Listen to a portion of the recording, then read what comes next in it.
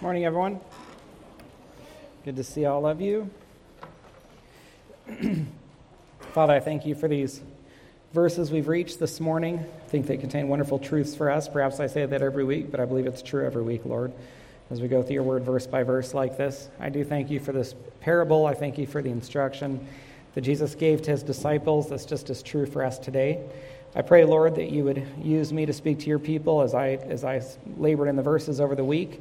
I was encouraged that you knew who would be here and you knew what you wanted to say to each person, Lord. And so I do pray that these are the words you have for them and that you would use me as your vessel to deliver them, Lord. And I pray for the people who are here. Give each person a receptive heart. I pray for the believers a sanctification occurs as the word washes over them.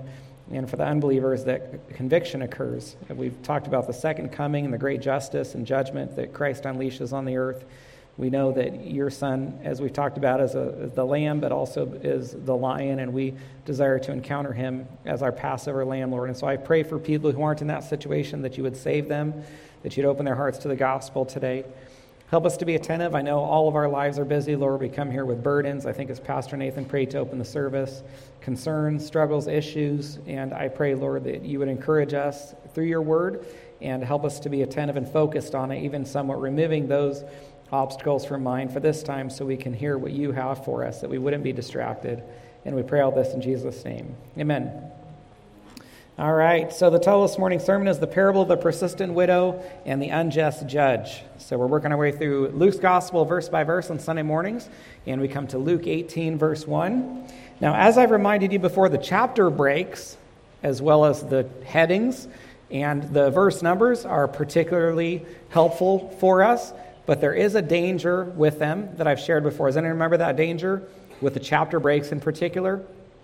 Well, we've moved to a new chapter, so this chapter must not be related to the previous chapter. And I fell victim to that this past week. I didn't have this in my notes, but I'll just let you know. I had to rewrite much of my sermon. I had an introduction where I was going to say, how wonderful is it to go through Luke's gospel and encounter these different topics. We finished talking about the second coming, and now we're going to be talking about prayer. And I was wrong, because this parable is as much about the second coming as the verses in the previous chapter.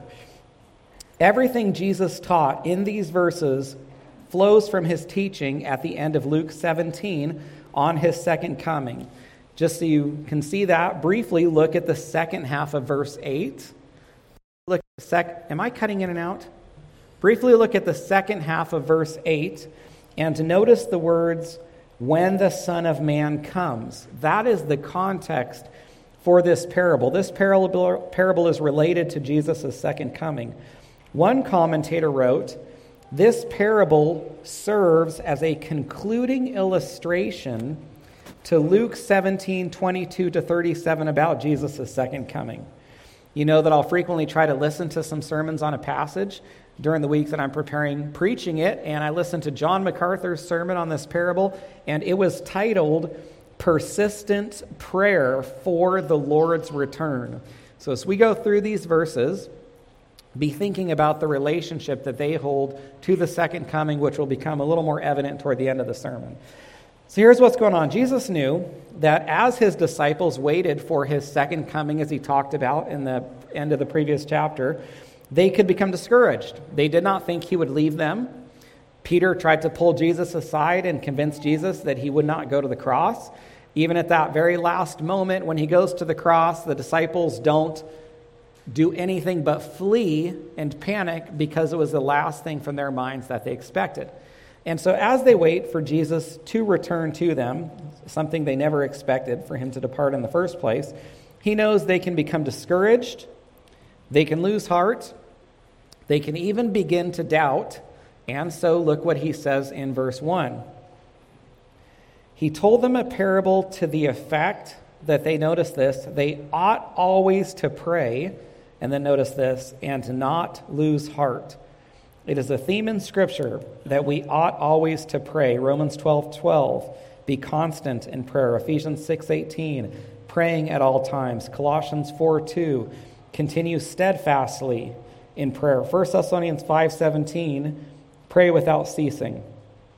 Now, when I was Catholic, I was pretty convinced that there was only one way to pray. And it's kneeling down, and what else? Kneeling down, eyes closed, and your hands like that. Maybe like this if you're being kind of liberal, but this or this. I remember one time a friend wanted to pray with me, and I'm not joking about this. I told him that we couldn't pray at that time because we couldn't kneel anywhere. When I became a Christian, I learned that we didn't have to pray this way, but then I read verses like this that say we ought always to pray, or pray without ceasing, or be constant in prayer, and I found myself confused again, even as a Christian, because I thought, how can I do this? How can I pray all the time? If I pray all the time, I'm not going to have time to eat. I'm not going to have time to work. I'm not even going to have time to sleep, because I think most of us know that when we want to fall back asleep, what do we tend to do? Pray. Am I the only one that does that?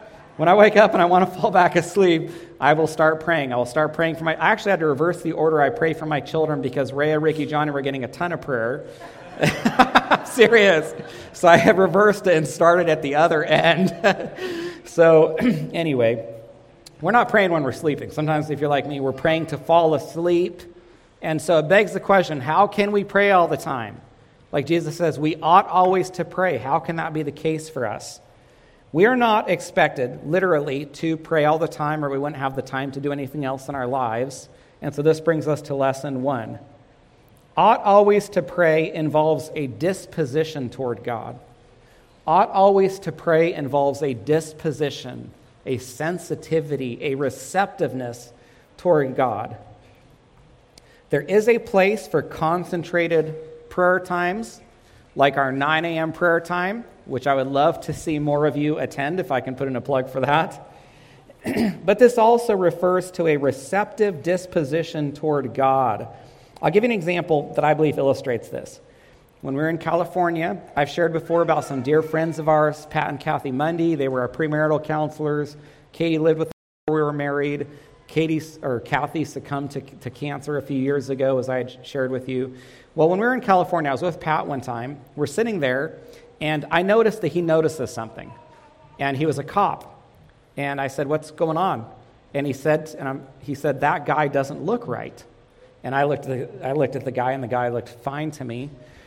Well, Pat shared with me, as a cop, you're always looking around at people and situations, seeing if things seem off. Even though I am off duty, I can never really be off duty. And I remember that because it's basically the same for who?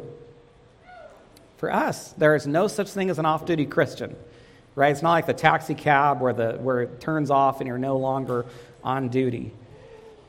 Which is to say, even when we are off duty and we might not be praying, we are still on duty in the sense that we have not flipped a switch and started ignoring God. We are not out of communion with God.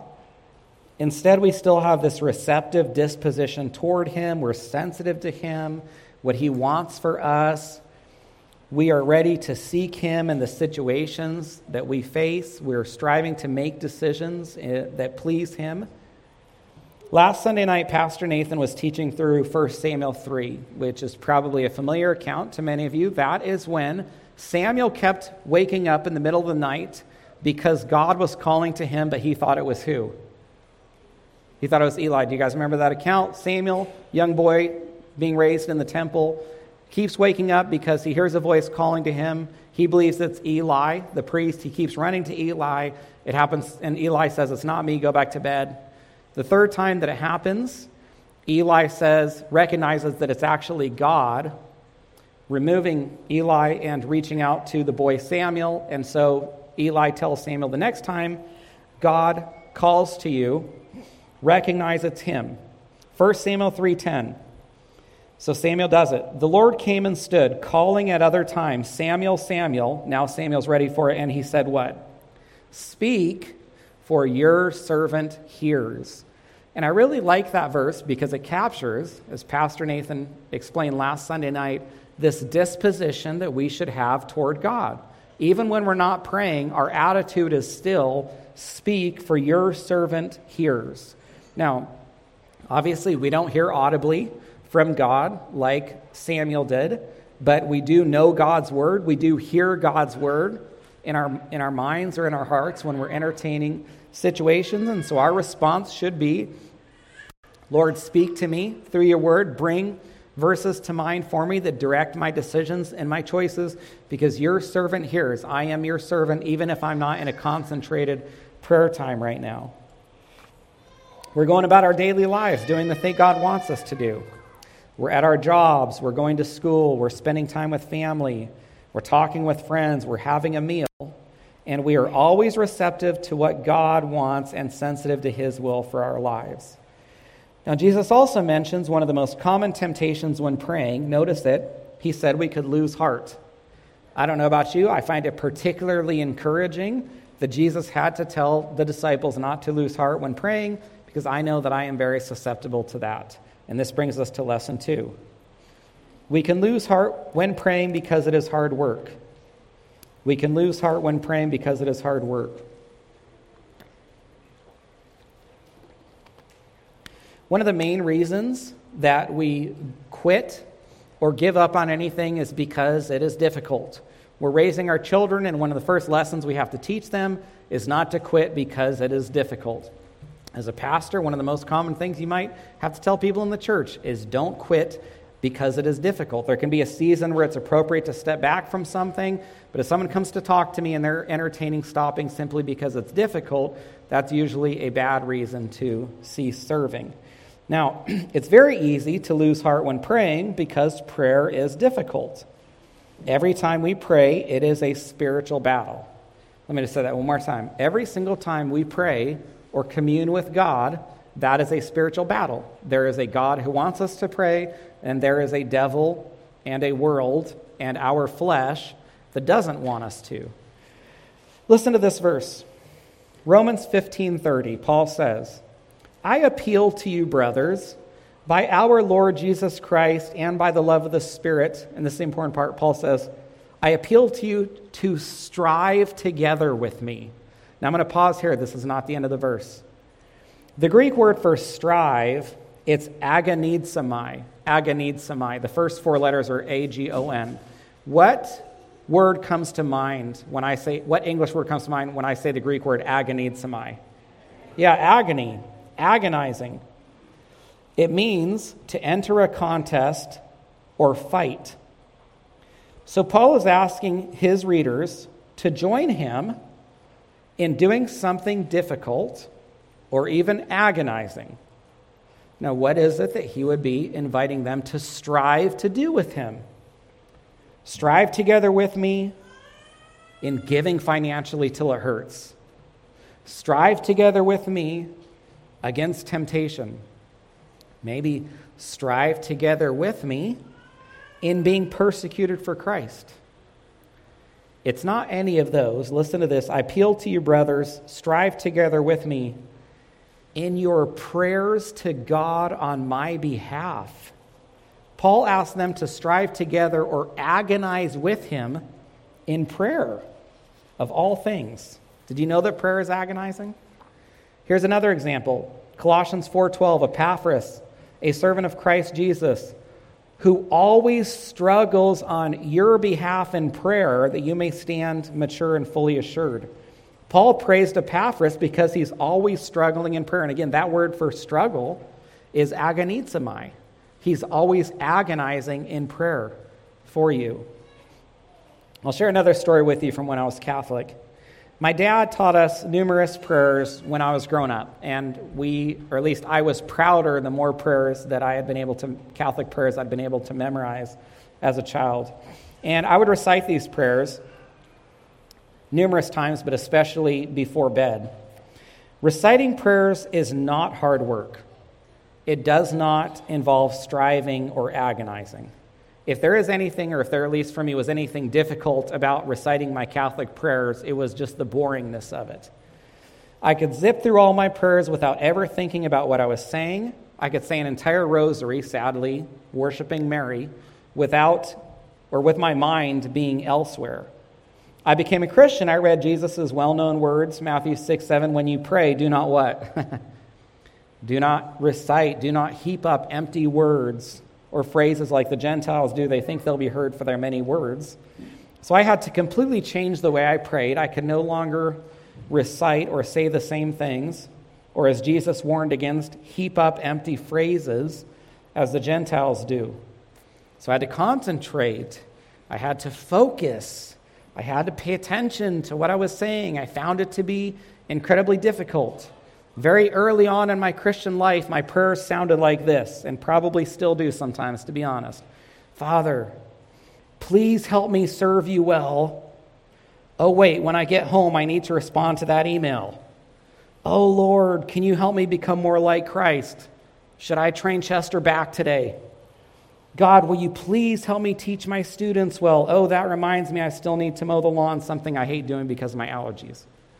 So in other words, my prayer was constantly interrupted by nagging distractions, something I never experienced when I was reciting prayers in the Catholic Church.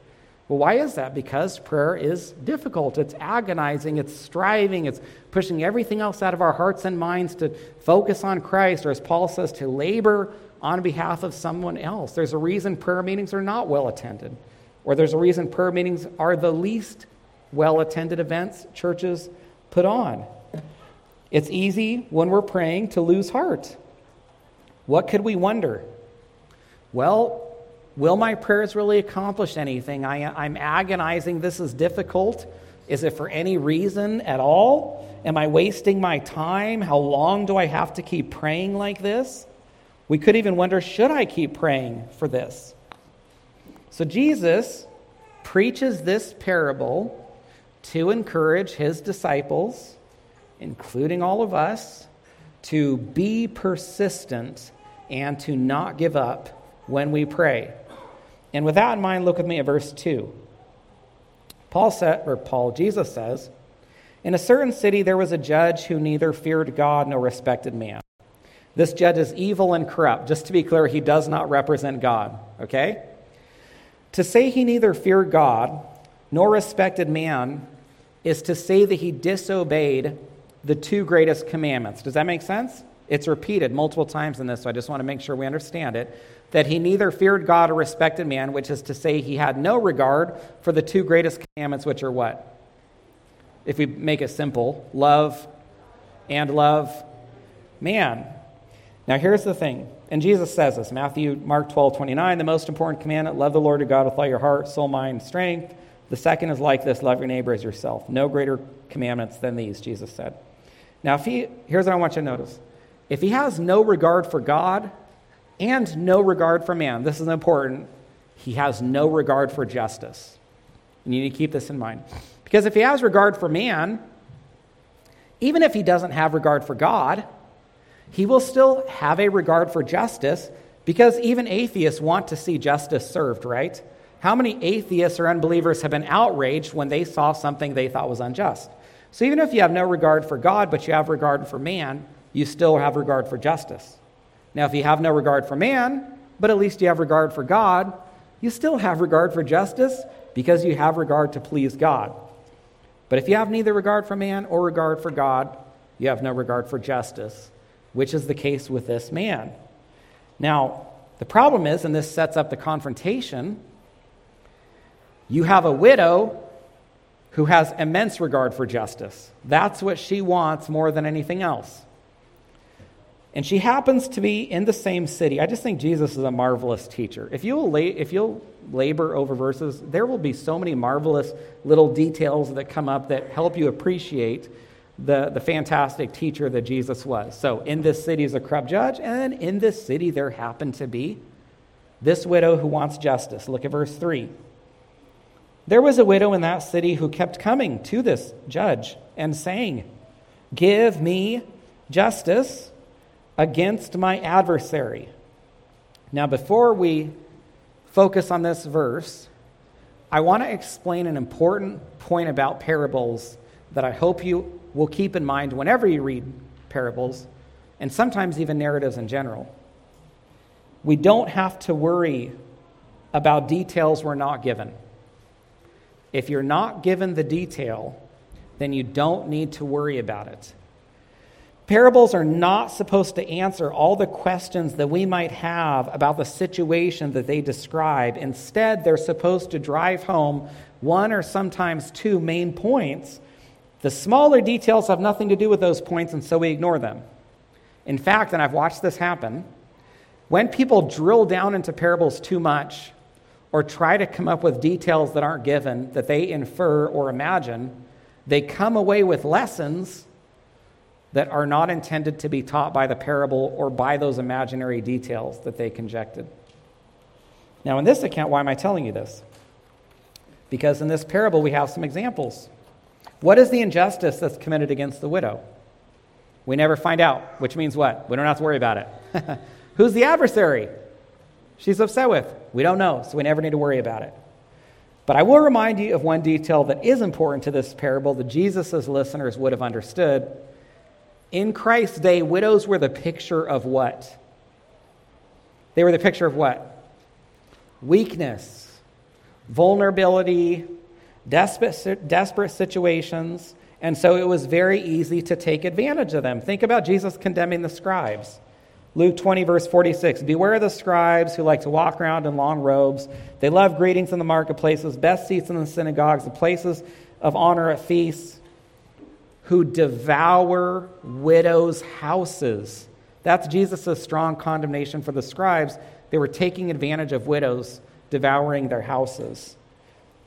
But this guy's a judge, so we expect more from him. I mean, this is what he does. He deals with justice. That's his job. So he's going to help, right? Look at verse 4. For a while he refused. And just pause there. This is much worse than it looks. I want you to understand this. It's much worse than it looks because of the attention that God gives to widows throughout his word. In fact, few things are worse, believe it or not, than what this judge is doing. Or let's say what this judge is not doing, which is helping a widow, because of the attention God wants widows to receive. Just a few verses of lots of verses that I could give you. Deuteronomy 14:28, it was commanded in the law, at the end of every 3 years, bring out all the tithe of your produce, and the widow within your towns shall come and eat. The prophets commanded it, care for widows. Isaiah 1:17, do good, seek justice, correct oppression, bring justice to the fatherless, plead the widow's cause. And even that, why do you have to plead the widow's cause? Because the widow can't please her cause herself.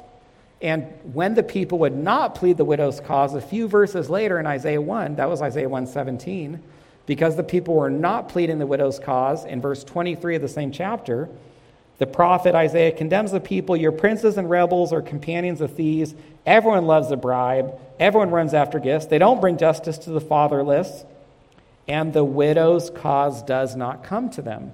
In other words, they were not pleading the widow's cause. The New Testament, we're told to help widows. James 1:27, religion that's pure and undefiled before God the Father is this, visit orphans and widows in their affliction. So when the judge, someone who should have helped the widow, didn't, it makes him look much worse than we might imagine. Now, as a widow, she clearly doesn't have a husband, and the fact that she's the one who went to the judge tells us that she more than likely also did not have any children, or in particular sons, to help her, so it's entirely on her shoulders.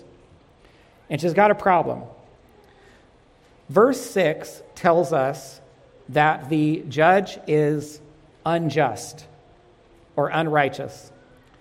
What that means is he's a judge who is open to bribes. A corrupt or unjust judge, which would be common in Jesus' day, would be a judge who's open to be bribed. And he would not help those who did not have money to bribe him. Well, what does this widow not have? She doesn't have a husband. She doesn't have sons. She doesn't have money to bribe an unjust judge who's then going to ignore her. This widow has one thing, and one thing only, at her disposal. Any guesses what that is? An annoying nature. Her persistence, if that's what you said. That's what she has at her disposal, and she uses it incredibly well. Look at the rest of verse 4, until the judge finally gives in. Afterward he said to himself, though I neither fear God nor respect man, because this widow keeps bothering me, I will give her justice so that, notice this, she will not beat me down by her continual coming. So interestingly, we can tell that the widow's claim was just. The judge put her off, not because she didn't have a case, but because he's unjust. But her persistence paid off. So this is what I picture. And I confess this is a little speculative, but he goes to the marketplace to shop, and what happens? She comes up to him. He goes to the public square, and what happens? She comes up to him. He's at the gate of the city with the other leaders. She comes up to him. He leaves her home. She's there to meet him. Maybe she goes up to his home. Wherever he goes, she is relentless. It never stops until finally he gives in because of how annoying she is. So this is what's particularly sad. Even when the judge helped her, he was helping himself. He didn't care about her. He just cared about her stopping. He wants to get rid of her. And now we get the interpretation of the parable. Look at verse 6. The Lord said, hear what the unrighteous judge says, which is Jesus' way of saying, listen to the point of this parable. Verse 7, will not God give justice to his elect who cry to him day and night? Will he delay long over them? Now, even though the judge doesn't represent God, we are represented in this parable. Let me say that one more time. Even though the judge doesn't represent God, we are represented by what? The widow. He makes the connection between the widow and the elect. That's us. And this brings us to lesson 3. The widow represents us to an extent. The widow represents us to an extent.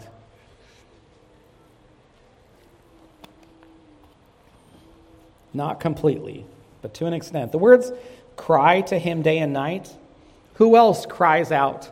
The way she cried to this judge, who else cries out? We do. Romans 8:15. You didn't receive the spirit of slavery to fall back into fear. You have received the spirit of adoptions as sons by whom we cry, Abba, Father. The widow is a fitting picture of us in 2 ways. First, the widow was completely helpless to remedy her situation. And who else is completely helpless to do anything about their situation? We are. Second, the widow is at the mercy of this judge. And we are at the mercy of our judge, God. But I've told you before that every picture or type breaks down, and it is the same with this widow. Although her situation resembles ours in some ways, there are plenty of other ways in which our situation is immensely better than her situation. For example, she had little access to this judge. He wants to ignore her. He wants her to leave him alone. He wants nothing to do with her. In her time of need, she receives no mercy, no grace. You can probably see where I'm going. But Hebrews 4:16 tells us, let us with confidence draw near to the throne of grace that we may receive mercy and find grace to help in time of need. This woman has no advocate. There's nobody to speak for her. Our case, 1 John 2:1, we have an advocate with the Father, Jesus Christ the righteous. She deals with a judge who's unjust. We deal with a God who is just. She deals with a judge who is cruel. We deal with a God who's compassionate, gracious, and kind. She's a widow. She's unloved. She has no husband. We, as a member of the church, the bride of Christ, have him as our loving husband. So interestingly, there's some ways she resembles our situation and other ways in which her situation is the exact opposite of ours. But with that, I want to tell you the part of this parable that is the most encouraging to me personally. The part that I was the most blessed thinking about this week. And it's found in one word in verse 8, and that is the word elect.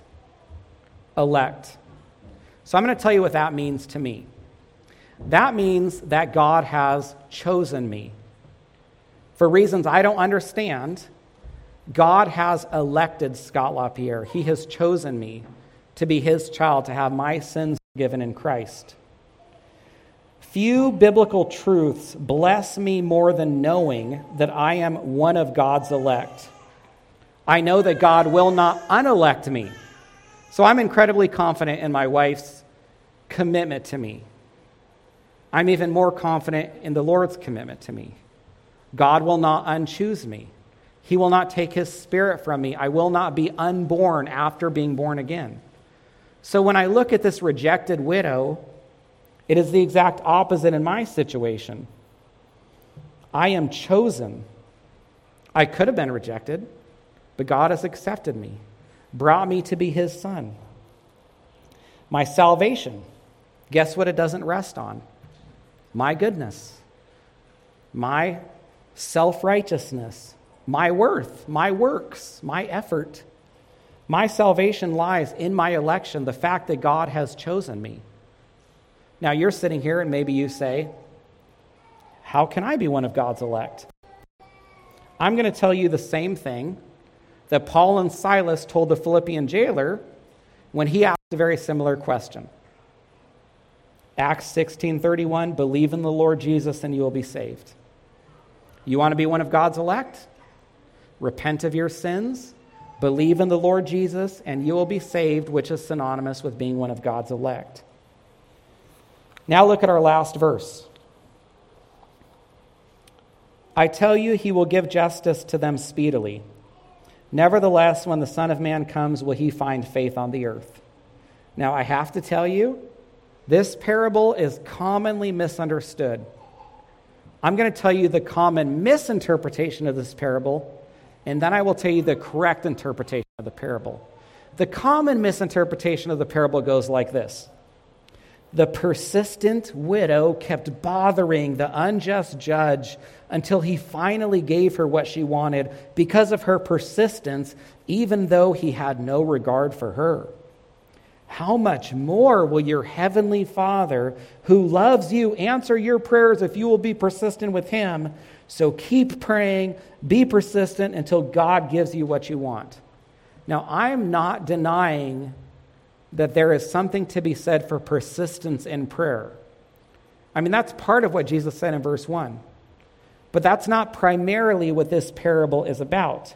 And you can tell that this is not the correct interpretation of the parable by carefully looking at verses 6 through 8. If that was the correct interpretation of the parable, this is how verses 6 through 8 would read. The Lord said, hear what the unrighteous judge says, and will not God answer his elect who cry out to him day and night? Will he delay long over them? I tell you, he will answer them speedily. Instead of being about God answering our prayers, the parable is primarily about God giving justice. And this brings us to lesson 4. The parable is primarily about God giving his people justice.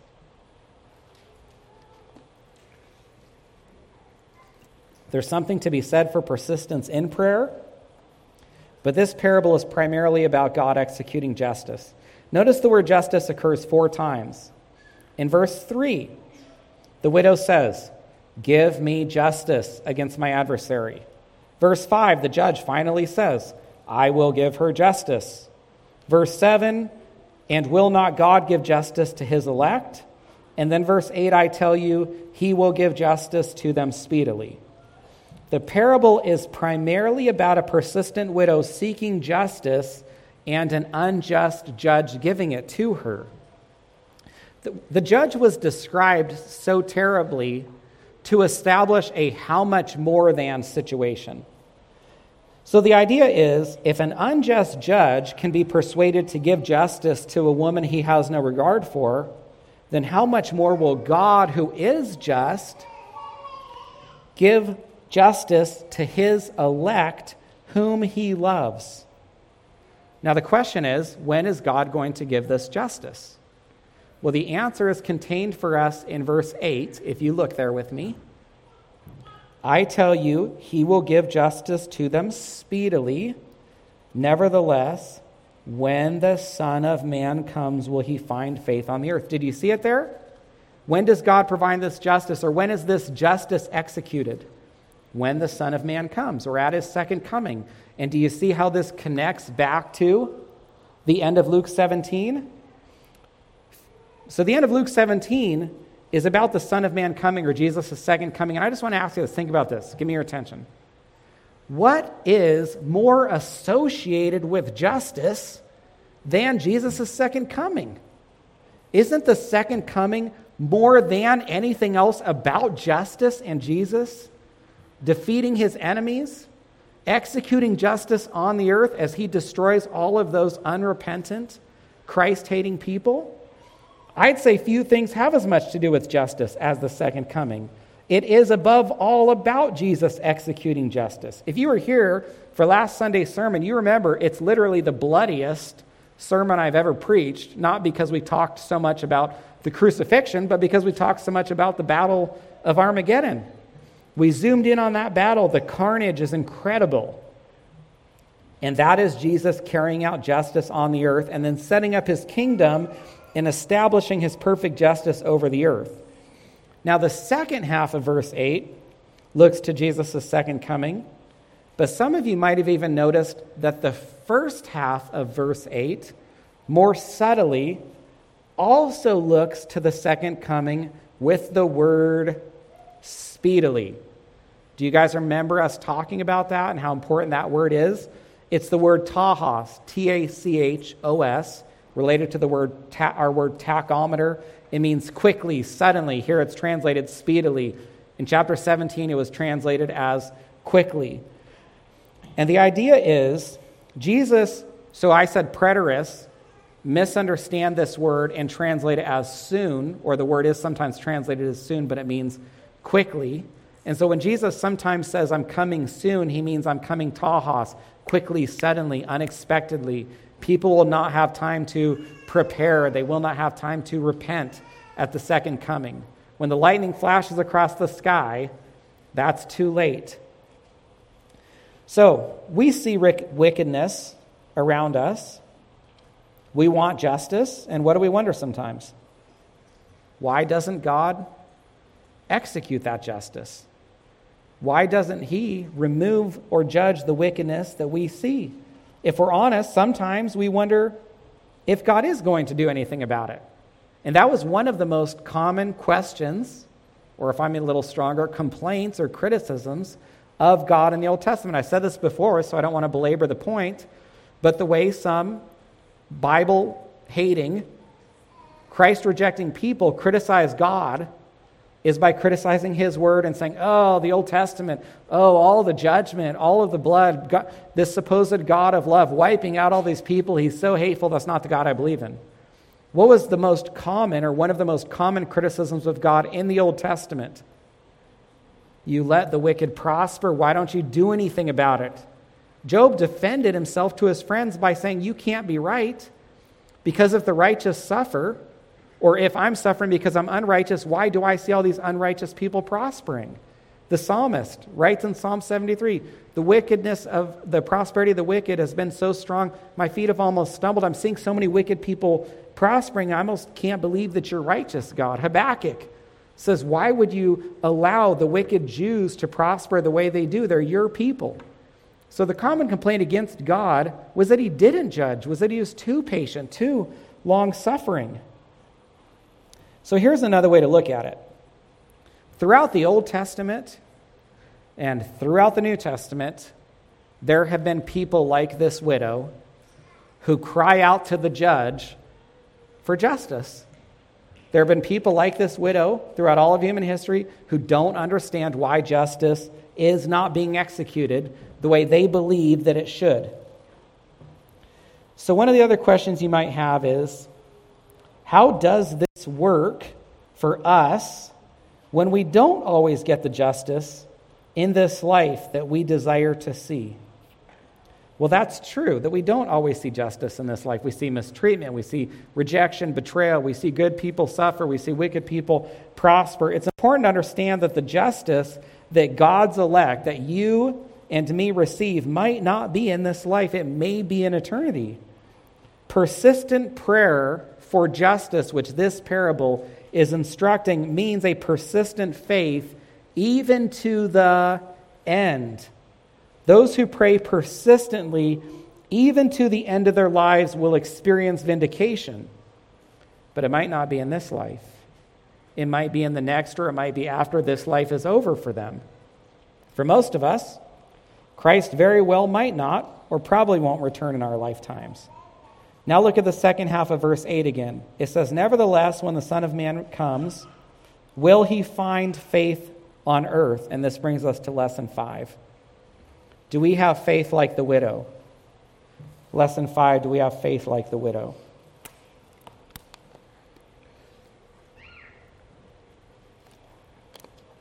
Now, sometimes people read verse 8 because it says, "When the Son of Man comes, will he find faith on the earth?" And they do this. They say, like they see things getting worse and worse in our world, and I'm not denying that they are. But they get worse and worse, and then people will quote this verse and they say, when God returns, is he even going to find any believers on the earth? I mean, look what he says here. He might not find faith. If there's no faith, there's no saints. That's not what this verse means. If there were no believers on the earth, there would be nobody to enter Christ's kingdom. If you just briefly look at Luke 17, one chapter to the left, verse 34. Luke 17:34, "I tell you, in that night there will be two in one bed, one will be taken and the other left. There will be two women grinding together, one will be taken and the other left."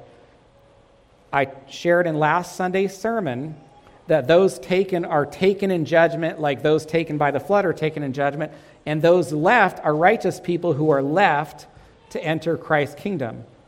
Well, if there's no faith left on the earth, then there's nobody left to enter Christ's kingdom. So that's clearly not what Jesus is saying. He's not literally wondering if there will be any believers when he returns. He would know the answer to that question and wouldn't need to wonder it anyway.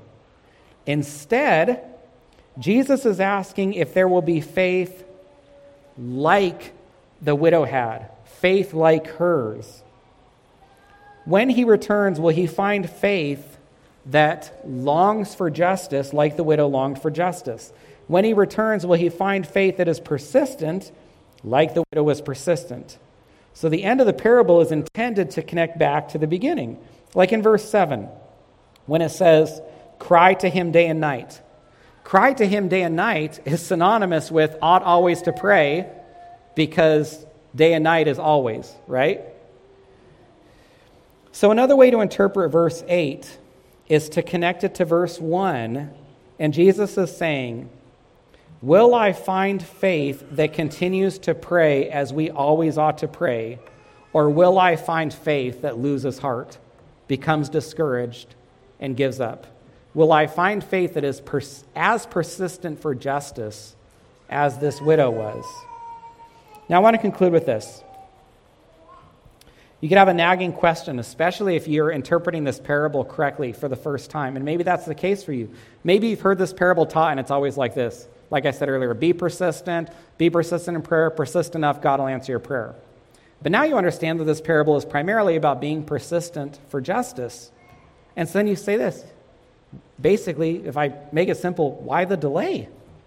I can understand why an unjust judge in a parable delays and doesn't execute justice because he's unjust. But if our God is just, why isn't he executing justice now? Here's the answer. 2 Peter 3:9, the Lord is not slow to fulfill his promise, as some count slowness, but he is patient, or he delays, because he's not wishing that any should perish, but that all should reach repentance. So why does God delay? Why has God not already executed justice? He wants more people to be saved. He's waiting for more people to repent. I'll tell you what, I'm super glad God delayed until I could become a Christian. Amen? Aren't you glad that God delayed until you could become a Christian? So if you sit here today as one of God's elect, that is wonderful. But if not, do not presume on God's patience. At some point, that patience is going to come to an end, and he will be executing justice on the earth. You will want to have repented and believed in Christ at that time. If you have any questions or I can pray for you in any way, I'll be up front after service, and I'd consider it a privilege to speak with you. Father, I thank you so much for your word. I thank you for this parable. I thank you for this widow's persistence in this parable and the example is sets for us. I thank you for your justice, Lord. I thank you that it wasn't executed or carried out until I became a Christian, and I believe I say that on behalf of the rest of the saints here, Lord. And so we thank you for your patience and long-suffering nature so we could come to repentance and faith.